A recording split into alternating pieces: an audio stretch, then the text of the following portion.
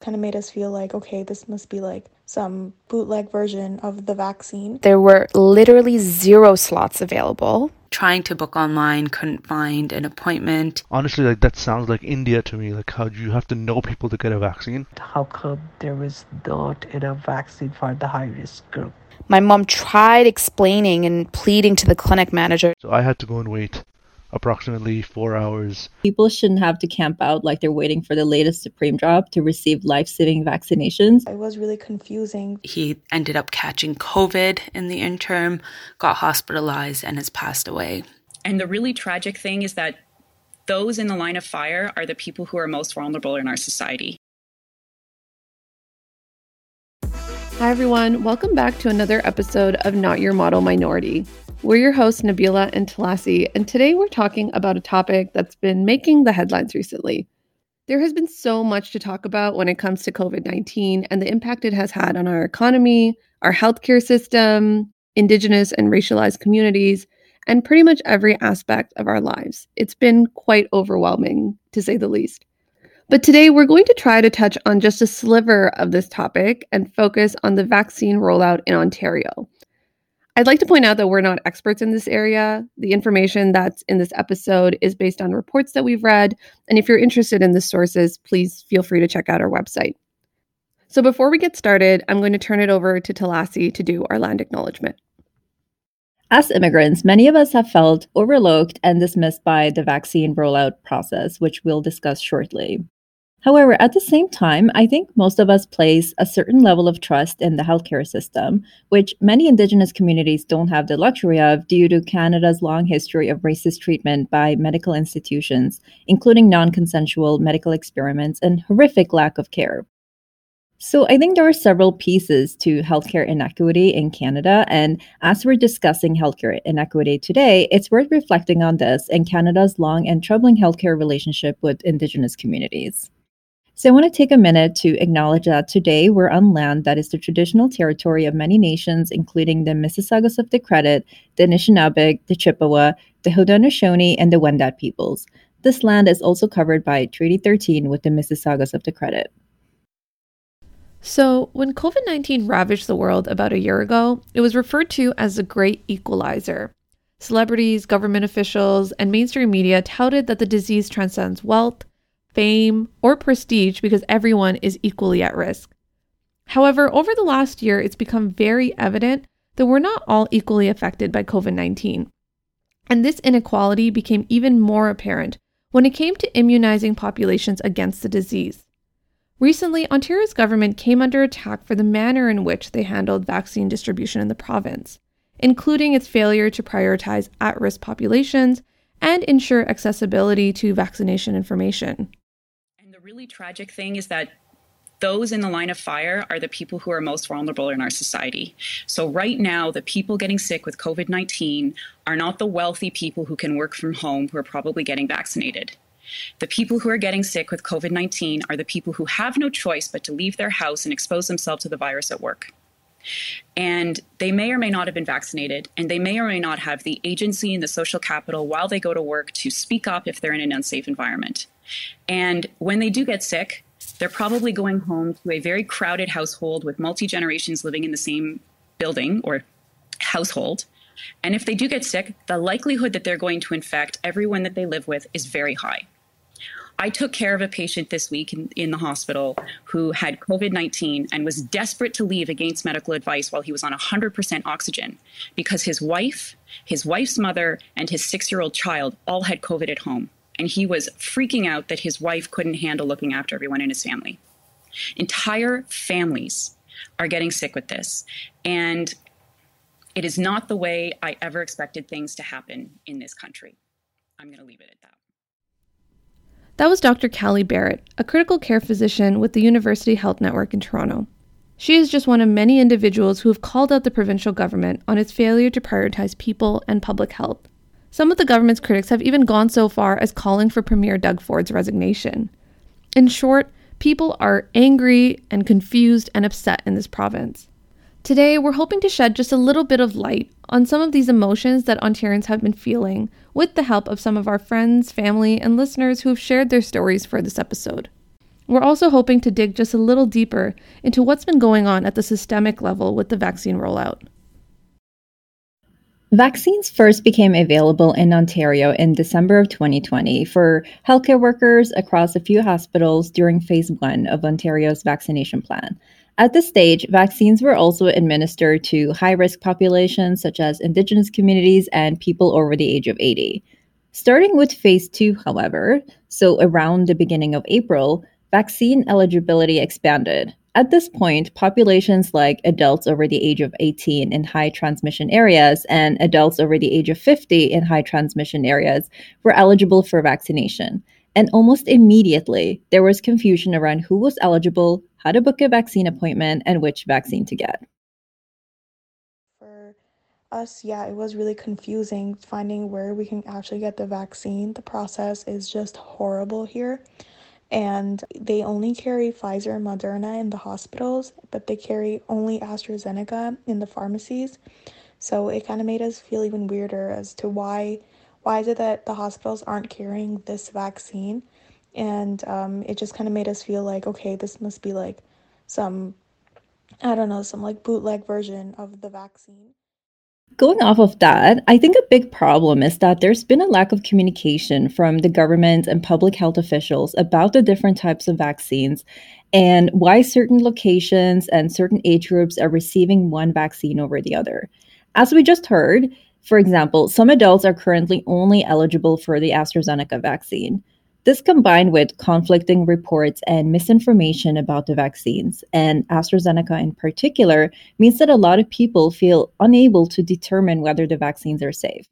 Now, Health Canada has stated just a few weeks ago that AstraZeneca is safe and that there is a very low risk of patients developing blood clots, and that the risk of hospitalization and death from COVID is actually more likely than the risk of blood clots from AstraZeneca. And they also stated that blood clots are actually more likely side effects from birth control and many other everyday medications than from the AstraZeneca vaccine. However, when there's a lack of clarity and communication by the government and public health officials about the different types of vaccines, it's kind of difficult for people to make informed choices about their health. And this is especially true for populations who don't have access to science-backed information, like from Health Canada, about the vaccines via computers or cell phones, or maybe they don't have access to Wi-Fi or data plans. One of the other problems with the vaccine rollout in Ontario is that there's no primary booking system. Instead, we basically have a patchwork of pharmacies, mobile clinics, grocery stores, and hospitals providing vaccines, and each have their own website and registration process. And many people don't know if or where they're eligible, since each clinic and pharmacy have their own rules about who they're providing vaccines to. So a lot of people have just resorted to hunting down places to get vaccinated, and a lot of people have actually reported that many of the locations that are supposed to have vaccines actually don't. And the online registration process is also not reliable a lot of the time. A lot of people have said that they register for a vaccine or put themselves on a wait list, and then they just never hear back. And when you compare the vaccine rollout in Ontario with other provinces in Canada, it becomes even more apparent how horribly inadequate the process has been here. In Nova Scotia, for example, there's a centralized booking system. So on the government's website, you just have to type in your address and age, and then you get a list of all available vaccine appointments in the province. The lack of clarity with respect to vaccine booking is difficult enough for those of us who regularly use computers and cell phones and have access to information about vaccinations and don't have a language barrier. But it's even worse for certain populations, such as the elderly, people with disabilities, people who have language barriers, or don't have access to a computer or Wi-Fi. For example, some first-generation immigrants or the elderly wouldn't even be able to get an appointment or know that they're eligible without the help of their kids and grandkids. So what happens to elderly people or people with language barriers or people with disabilities who live in isolation? I know of families who didn't even realize that they were eligible for a vaccine until I spoke with them or someone else happened to speak with them. I have a friend, for example, in Scarborough whose parents found out about a pop-up clinic because they happened to be outside walking early in the morning. And so this clinic is close enough to their home that they could walk to it, but they didn't know it was happening until they walked by. And then they were able to get their vaccine. I also know someone else who became eligible for the vaccine a few weeks ago, was trying to book online, couldn't find an appointment. Phone lines were busy. Unfortunately, he ended up catching COVID in the interim, got hospitalized, and has passed away. And so these are real lives that are being lost because of this horrible vaccine rollout. The way that Ontario has handled communication and booking systems is completely an equity issue. It's just not been accessible at all. Another issue with Ontario's vaccine rollout has been the inequitable distribution of the vaccines and the failure by the government to prioritize certain populations. So we read a report from Toronto-based research group ICES, which was published on April 6, 2021, which had a lot of interesting stats. For example, the report noted that in Toronto, Jane and Finch has the worst COVID-19 rates and the second worst rates of hospitalizations and deaths. Yet, just 5.5% of the residents in this neighborhood have received the first dose of the vaccine. This is the lowest rate in the entire city. This can be contrasted with Moore Park, which is a neighborhood in Mount Pleasant and St. Clair. This neighborhood has among the lowest rates of hospitalizations and deaths, and yet 22.4% of this population has received the first dose, which is the highest rate in the city. The report noted that the highest vaccination rates in Toronto are in Moore Park, Forest Hill, Kingsway, and Rosedale. These are the wealthiest neighborhoods in Toronto with the lowest COVID rates. And the lowest vaccination rates in Toronto have been in Toronto's northwest area, which have large numbers of racialized people and immigrants, and has had the highest COVID-19 hospitalizations and death rates. We've heard many people blame these low vaccination rates on vaccine hesitancy. But this same report states that the 5 Toronto neighborhoods with the highest COVID rates initially had no pharmacies offering vaccines. And the 5 neighborhoods with the lowest rates of COVID-19, which also happened to be the wealthiest, had 12 pharmacies offering vaccines. The province ultimately added additional pharmacies offering vaccines on March 31st and onwards, but there's still a huge disparity. For example, Jane and Finch, which has a population of 42,000, only has 6 pharmacies offering vaccines, whereas Moore Park, which has a population of around 10,000, now has 29 pharmacies offering vaccines plus a mass immunization clinic in the works. A few weeks ago, Ontario expanded the vaccination program in many hotspot neighborhoods, but it's clear that this initiative has not gone far enough. For example, after announcing that several postal codes in Scarborough were considered hotspots, 10,000 individuals in Scarborough had their vaccination appointments cancelled in mid-April due to a vaccination shortage. Both of my parents were part of this group who had booked their appointments weeks in advance to only have their appointments cancelled the night before. Here's what my mom had to say about the experience. On April 3rd, I made that appointment for vaccine for my first dose for April 14th around 10:40 a.m. And they actually called me on April 30th, 9:30. At 9:30, that a girl introduced that she's calling from Scarborough Health Network, and my vaccine appointment is cancelled. I was so upset. I have heart failure in 2017. My cardiologist called me and told me I should get the vaccine as soon as possible. And I have diabetes and I have other complications. So I was in high risk group. That's why I'm really upset how come there was not enough vaccine for the high risk group.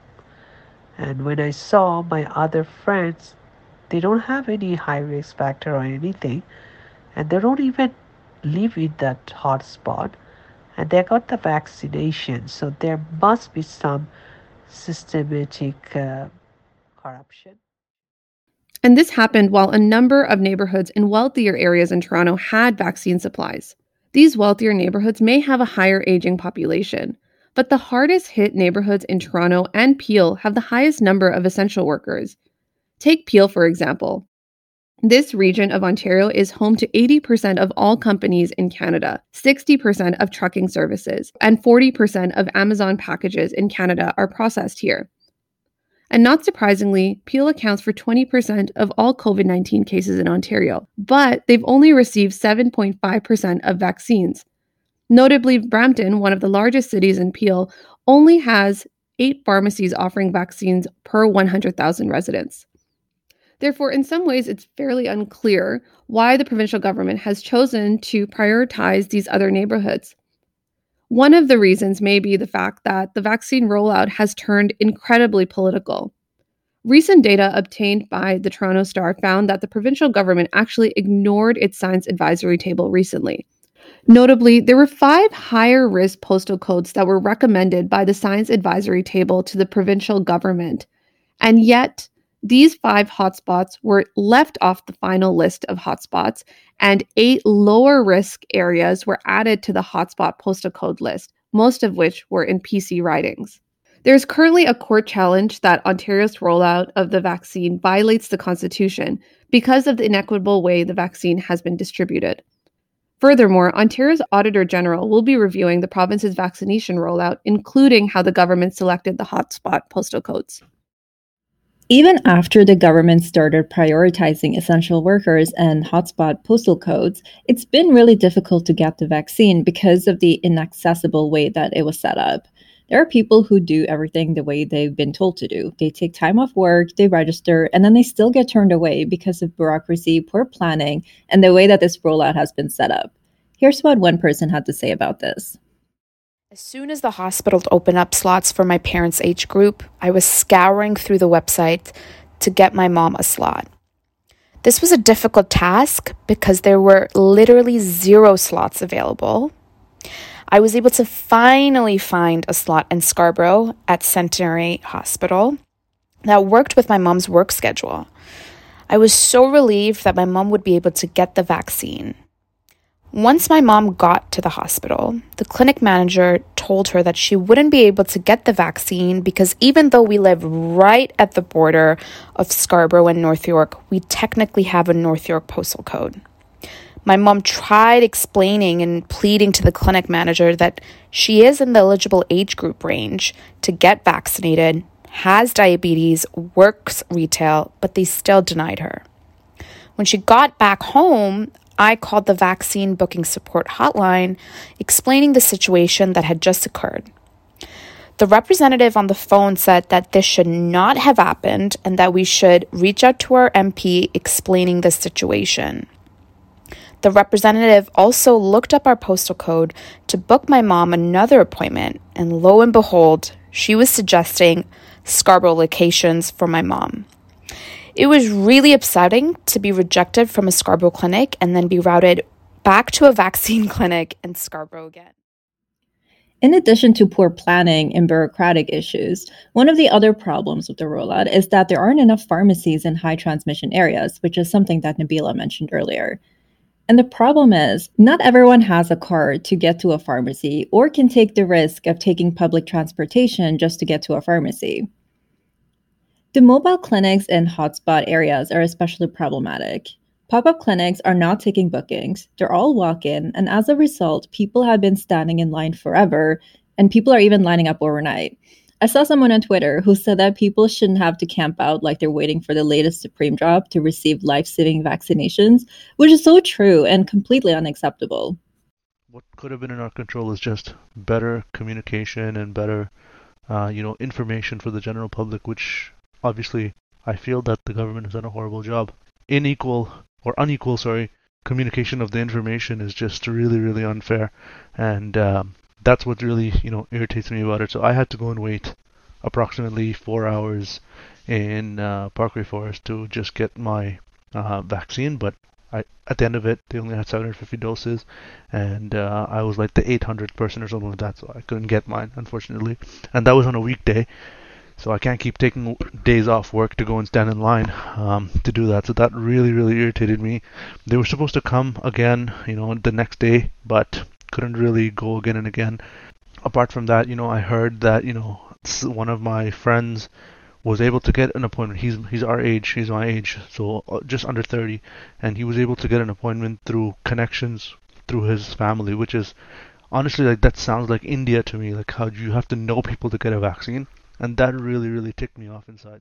These mobile clinics have been popping up in high transmission areas, which are almost exclusively low-income neighborhoods with populations that are at very high risk of getting COVID. Many people in these neighborhoods just can't afford to or aren't able to take time off work to stay in a line all day for the vaccine, or they aren't able to arrange for childcare. Of course, a lot of these issues could be remedied by allowing people to make appointments. One person Nabila and I spoke to about this issue asked why people in these neighborhoods aren't being given the dignity of appointments, of being able to plan their day, whereas people in well-off neighborhoods don't have to deal with pop-up clinics and can make appointments, which I think is, very true. And the result of differential treatment like this is reflected in the rate of vaccinations. There has been some narrowing of the disparity between high and low income neighborhoods this past month, but there is still a significant gap. And what really frustrates me is that some reports have dismissed this data as being a result of vaccine hesitancy. The shortage and long lines at the pop-up clinics, however, are very clear indicators that there is a high demand for vaccines in these neighborhoods. So it's not about vaccine hesitancy. It's about certain populations getting the short end due to inequitable vaccine rollouts. It's no secret that Ontario's vaccine rollout has been a mess. But this mess has had a disproportionate impact on certain communities, including the elderly, persons with disabilities, and racialized and immigrant communities. The lack of information and clarity on how to obtain a vaccine appointment and the incredibly confusing online booking system has left certain people behind. And we've seen from other provinces such as Nova Scotia how much more accessible appointments would have been for vulnerable populations with a centralized booking system, which the government has failed to provide. What's worse is the inequitable manner of the province's distribution of its limited supply of vaccines. The communities that are at the highest risk in Toronto and Peel, which are mostly composed of racialized essential workers, were left out of the initial rollout of the vaccine, while wealthier neighborhoods with lower COVID-19 rates were given a much higher supply. There are several indicators that vaccine distribution has been highly politicized by our government, and this has cost lives. Finally, vaccine inequity has had a very real impact on the ground, as is recounted by just a few of the hundreds of thousands of individuals in the province who have had very similar experiences. We are incredibly grateful to the individuals who have shared their experiences with us for this episode, including Sadia Gulshan, Sadia Zahoor, Sundus Nasir, Harjot Dosanjh, and Kartik Manohar. And that's it for us. Thank you so much for listening, and until next time, stay critical and stay engaged. Not Your Model Minority is hosted by Nabila Khan and Talasi Kandia. Special thanks to Himal Kandekar, Simran Dhillon, and Kunal Tandon for helping us produce this podcast. Our theme music is by Pink Marble. You can follow us on Instagram and Facebook at NYMM Podcast. You can also visit our website, notyourmodelminority.ca, to subscribe to our podcast on your platform of choice such as Apple or Spotify, as well as find accessible versions of our episodes. Thanks for listening.